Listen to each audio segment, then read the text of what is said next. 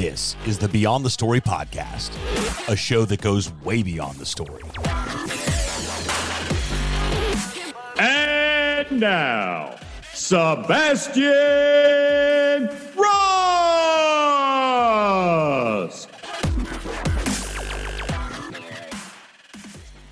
Felicia Romero, what's up, girl? Hello, I'm so happy to be here. So great to have you here. Another TikTok new friend. I absolutely love the platform just based on, wow, there's just, I don't know about you, but every time I get on TikTok, I just think to myself, humans are so awesome.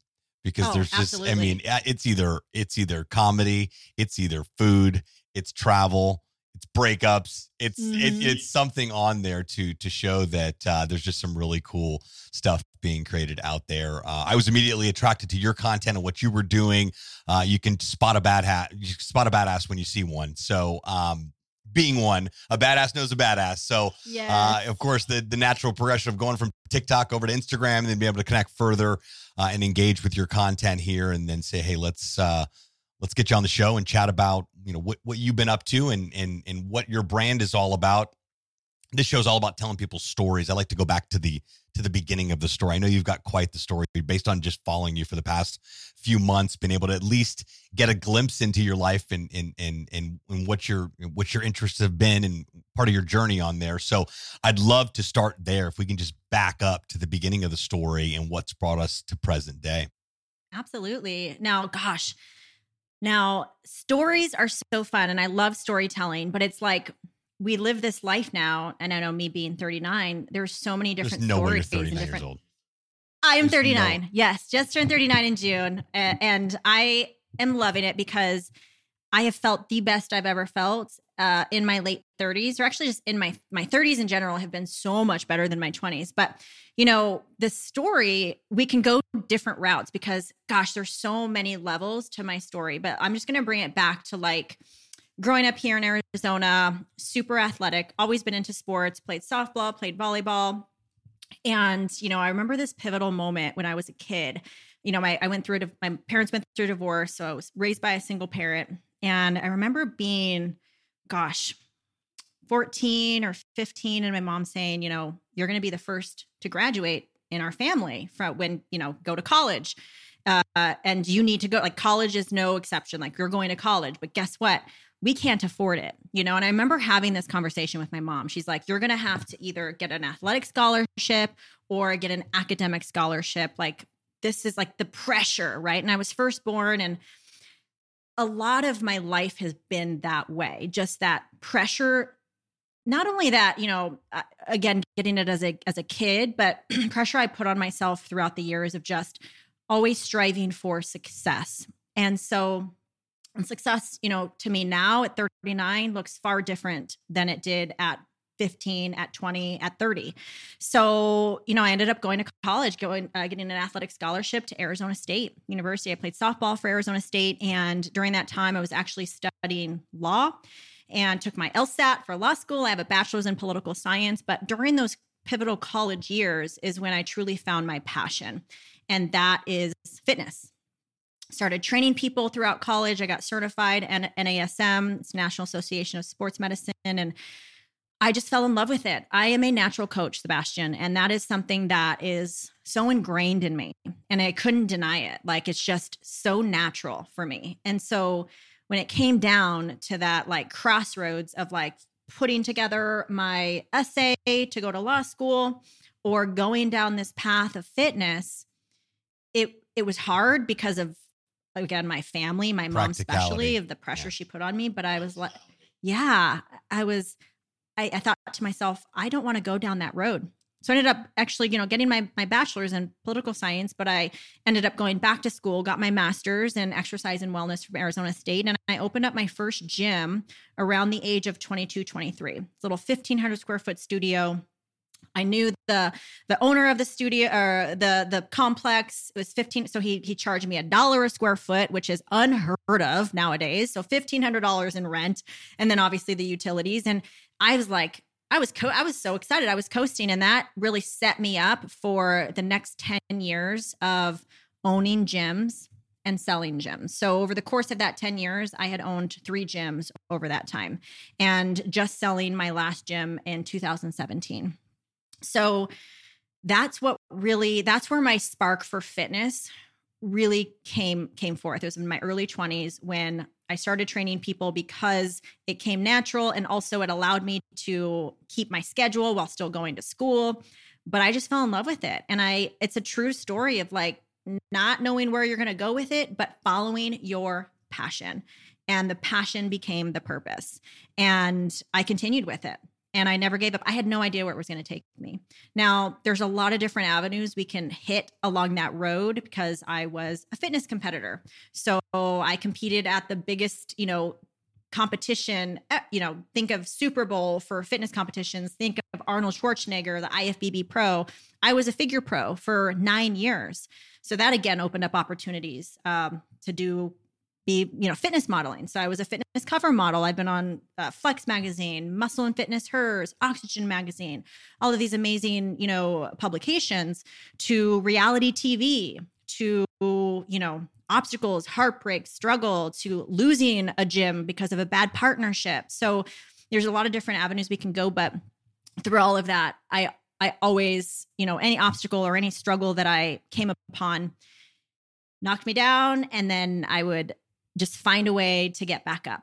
And that's where I'm at now. And I would say I'm doing so much more now in my 30s, late 30s, almost 40, but so much less stress. And that is such a sweet thing to say because I'm doing more, but it's because everything I'm doing is aligned with a strong core value in what I want to create in my life. And less stress. I want no drama, less stress, but I'm doing so much more and it feels so good. And that's what I'm doing now. I love it. Doing what you love. Mm-hmm. I did see a picture of a gym with your name on it. And I was like, she's got gyms too? Of course she does. Of course she does. So you said you sold the last one in 2017? 2017. Yeah. So it's been 5 years now. And at first it was such a tough decision because I knew I wasn't happy. I was married to the gym. I was working 60 plus hours. I didn't really have time for a social life. And also I was just, my motivations for having that gym became clouded, meaning it was tied to ego and the ego of having this gym and your name's on this gym. And again, perpetual people pleaser over here. So what are people going to think if I sell the gym or if I get rid of it? Like always worried about what others were going to think. And like, no, wait, actually, Felicia, like, are you happy? Like, is this what you want to do for the rest of your life? Now it's a great accomplishment. Yay, you did it. But do you see yourself continuing to do this? And I really, over the years, my core values have changed, and a core value that really started to come in super strong was time freedom and fun. And I was doing neither of those. So that's when I made the choice to sell. And it was the hardest decision because it's like an ego death. I've had all of these moments in my life where I was defined as a certain thing. Well, Felicia's the athlete, she's obviously going to go to college. And so when I quit that after my sophomore year, it was this ego death of like, who am I?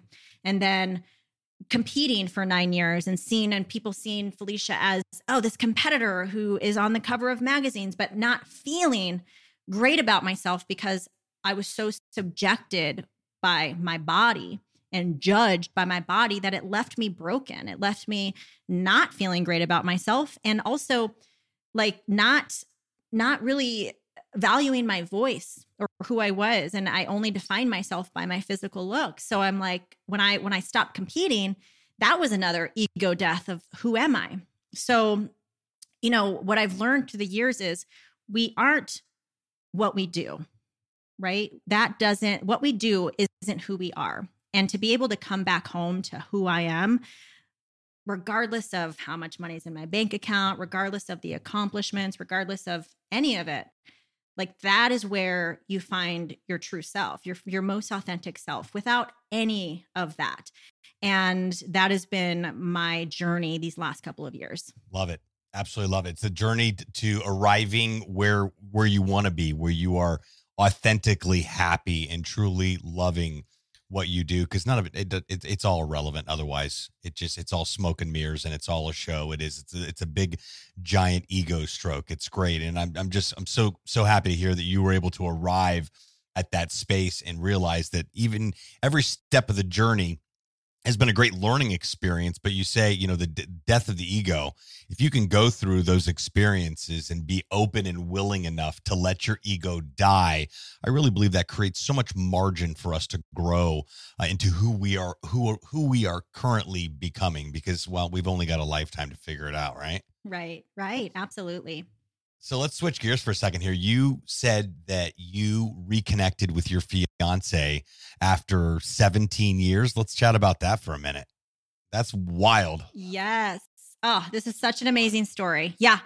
So it was 2017, and I was still owning the gym at that time. And the crazy thing is, he knew that I had this gym. He still lived in Gilbert, which is this area in city in Arizona. And I never once crossed paths with him in the 17 years that I had lived in Gilbert. So it's just crazy to think that we never crossed paths. And a family member of his actually joined my gym. She became a member. And when I was signing her up, she was like, "Hey, do you remember Keith Price?" This is, my fiance. And I'm like, "Oh my gosh, yeah. Like, how is he doing?" He was my first boyfriend. So think high school, the year 1998, 1999, 2000, wearing the puka shell necklaces and the Tommy Hilfiger sweaters. Like, that was me. We have pictures wearing the puka shell. And he was my first love. He was my first boyfriend ever. My mom didn't allow me to date until I was 16. And we literally the day of my birthday started dating. And it was, we didn't break. There was no drama when we broke up. It's truly just you're 20, 21. I remember going to college and you just didn't want to be in a relationship anymore. Right. So fast forward 17 years, Marie's like, "Hey, this is the cousin." She's like, "Hey, my cousin Keith, I should reconnect you guys." And so when she said reconnect, I didn't really think dating or anything like that. I was like, "Yeah, I'd love to reconnect as a friend." Now, I wasn't dating at that time. I'd actually just been so focused on my gym, and I didn't really have time for it because, like I told you, my schedule was just all work. 60 hours a week. I didn't really make time. And also I'd gone through some major heartbreak. So I got to this place in my life where I'm like, "You know what? I don't need to date. I'm fine. I need to, work on myself and not keep making the same mistakes in men that I had been making, which is dating the wrong people, dating basically not to have too much information, TMI, but basically dating my dad. I had some issues growing up with not having a father, and I kept attracting men like my dad who, cheated on my mom. He left at a young age, just, emotionally abusive. And so I was repeating the cycle. And so when Keith came into the picture back again, my high school sweetheart, I was single for a couple years. I was totally fine being alone. I found my groove and I felt good. And we started texting. She shared the number. We started texting and it's like, "Hey, let's meet up. Let's just do a, dinner." And I completely went in with no expectation, no thoughts of even dating. I didn't know where he was in his, I didn't know if he, what was going on with him at all. And we went to dinner. And I remember at that dinner, we spent 5 hours, we closed the place down. And from that moment, we were back together. Now, he had been married before. He was married for a short time and he had a son. And I came into the picture when his son was 2.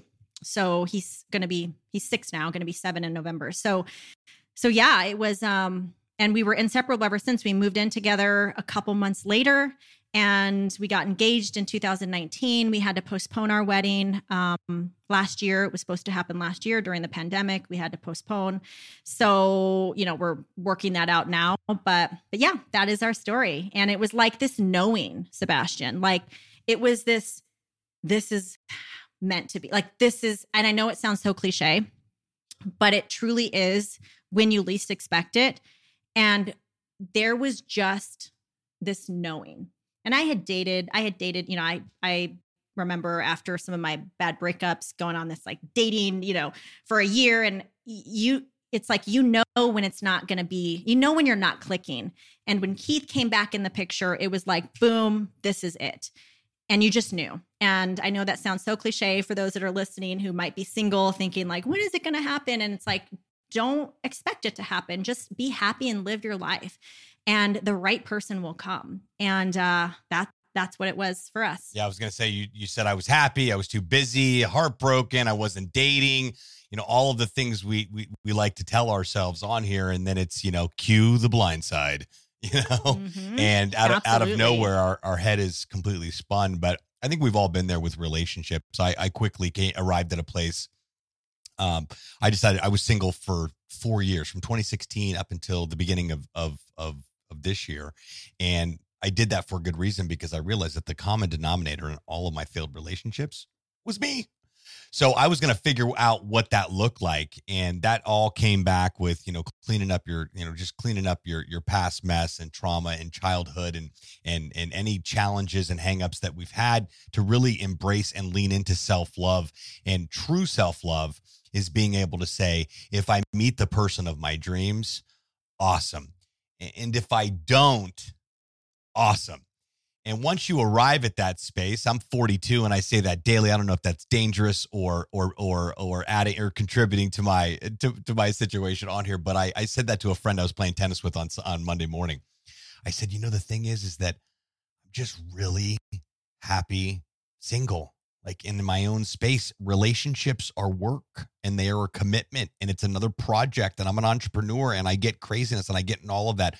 But just like you said, we spent 5 hours at the restaurant, and it was just this knowing. I believe that God creates the desires of our heart, and then he also makes it explicitly clear when we're supposed to act upon those things. And it sounds like you had such a beautiful experience there for that to go and happen. But you never, the timing, there is no timing. It's like everything else. There's not going to be any perfect timing. You never know. You never know when it's going to happen.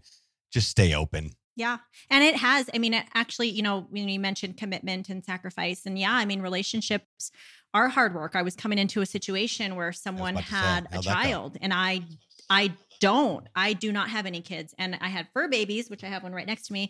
But, that was a lot of learning. I actually just talked about this on my podcast a couple of weeks ago about the 5 things I learned being a step parent, and especially stepmom, which can have some other connotations. And so I had a lot of learning to do, because again, coming from someone who always had her own space, like Sebastian, I was single for a couple of years that I forgot what it was like to be in a relationship.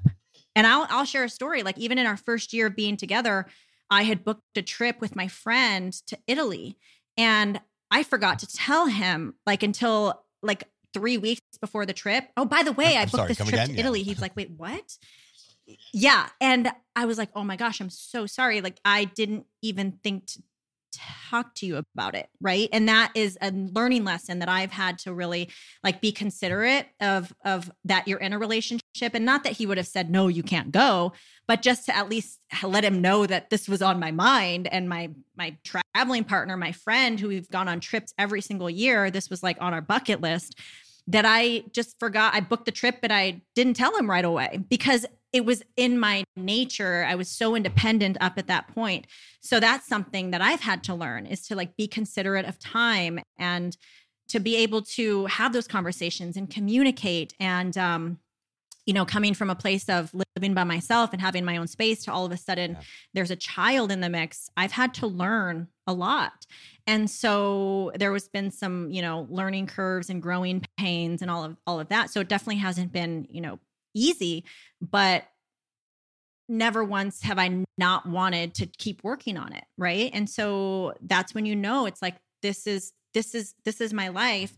I need to work through all the things. And you mentioned trauma, the things that I've been through, maybe the red flags, and we've gone to counseling before, and it only helps us. It doesn't hurt us. So yeah, it's, it's always going to be work, and it's going to be a commitment and a sacrifice, but is it going to be worth it for you? And for me, it absolutely is. It seems like you guys have built a pretty incredible life so far. I mean, again, the internet tells us one thing, but then I get into an opportunity to have an actual conversation with you after following, and it just seems that, you're doing life right, and it's not for any badge of courage or like, hey, look what I've got. It's just what you've actually created and where you've arrived, which I think is so, because somebody said this on Clubhouse this morning, don't get too caught up on someone's highlight reel. For sure. Oh my goodness. When that's not the actual movie. I mean, we've got about, the majority of your people only post the good stuff, which that's just the world that we're living in. I trying to change all that a little bit. I often here, see, and this is just coming from personal experience of like actually knowing people, but I kind of feel like the more that you try to show this like perfect relationship online, and for people that I know, like personally, the more that I would see them post about their husbands and the more that they showed all of this perfectness, that actually it was quite different behind the scenes, and so a lot of people, will reach out to me. Well, I haven't seen Keith, and where is he? And it's like, we have a really healthy private life, and it's not something, and plus he doesn't have social media. Whenever I pull out the phone, he's like, please don't film me. Like, he just doesn't like it. So I respect that, and I often think that the more you share, and this isn't true for everyone, it's very anecdotal, but you might want to be leery about how much they're talking about how perfect their life is, because it might just be a facade, which is, like you mentioned, it might just be the highlight reel or what they want people to see their life as. Like, let's take, for instance, the divorce a couple years ago. And I think I talked about it on my podcast before, but like the Rachel Hollis, Dave Hollis divorce, right? I don't know if you know Rachel Hollis, who wrote Girl Wash Your Face. They went through a divorce a couple years ago, and they got huge backlash because they had done, marriage couple type retreats up until a couple weeks before their announcement of the divorce, right? So people were like blindsided, like, wait, what? I just went to your couples retreat and I've learned, about marriage and all these things from you. And it's like, you never knew that they were having problems up until boom, we're getting a divorce. So you never know, so you never know what's going on behind the scenes. Ever. And whatever you're reading online, don't let it shape your opinion, because 9 times out of 10, it's bullshit. Well, I have so much enjoyed our conversation and getting to know you better. I know that we've scheduled some time for me to be on your show too, and I really look forward to being able to connect further.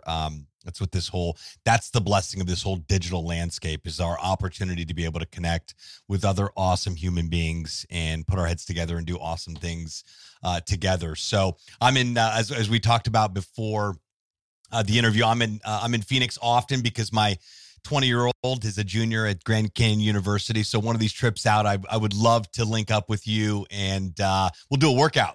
Get a workout in. Yes, I would love that. That would be so fun. Absolutely. Hey, listen, if you're listening right now, you're thinking, I got to get in touch with Felicia. She sounds awesome. She totally is. And you need to connect with her. So all of her links are going to be available in the show notes. The show notes are the description of this podcast episode, in case you're wondering, what the heck is a show note?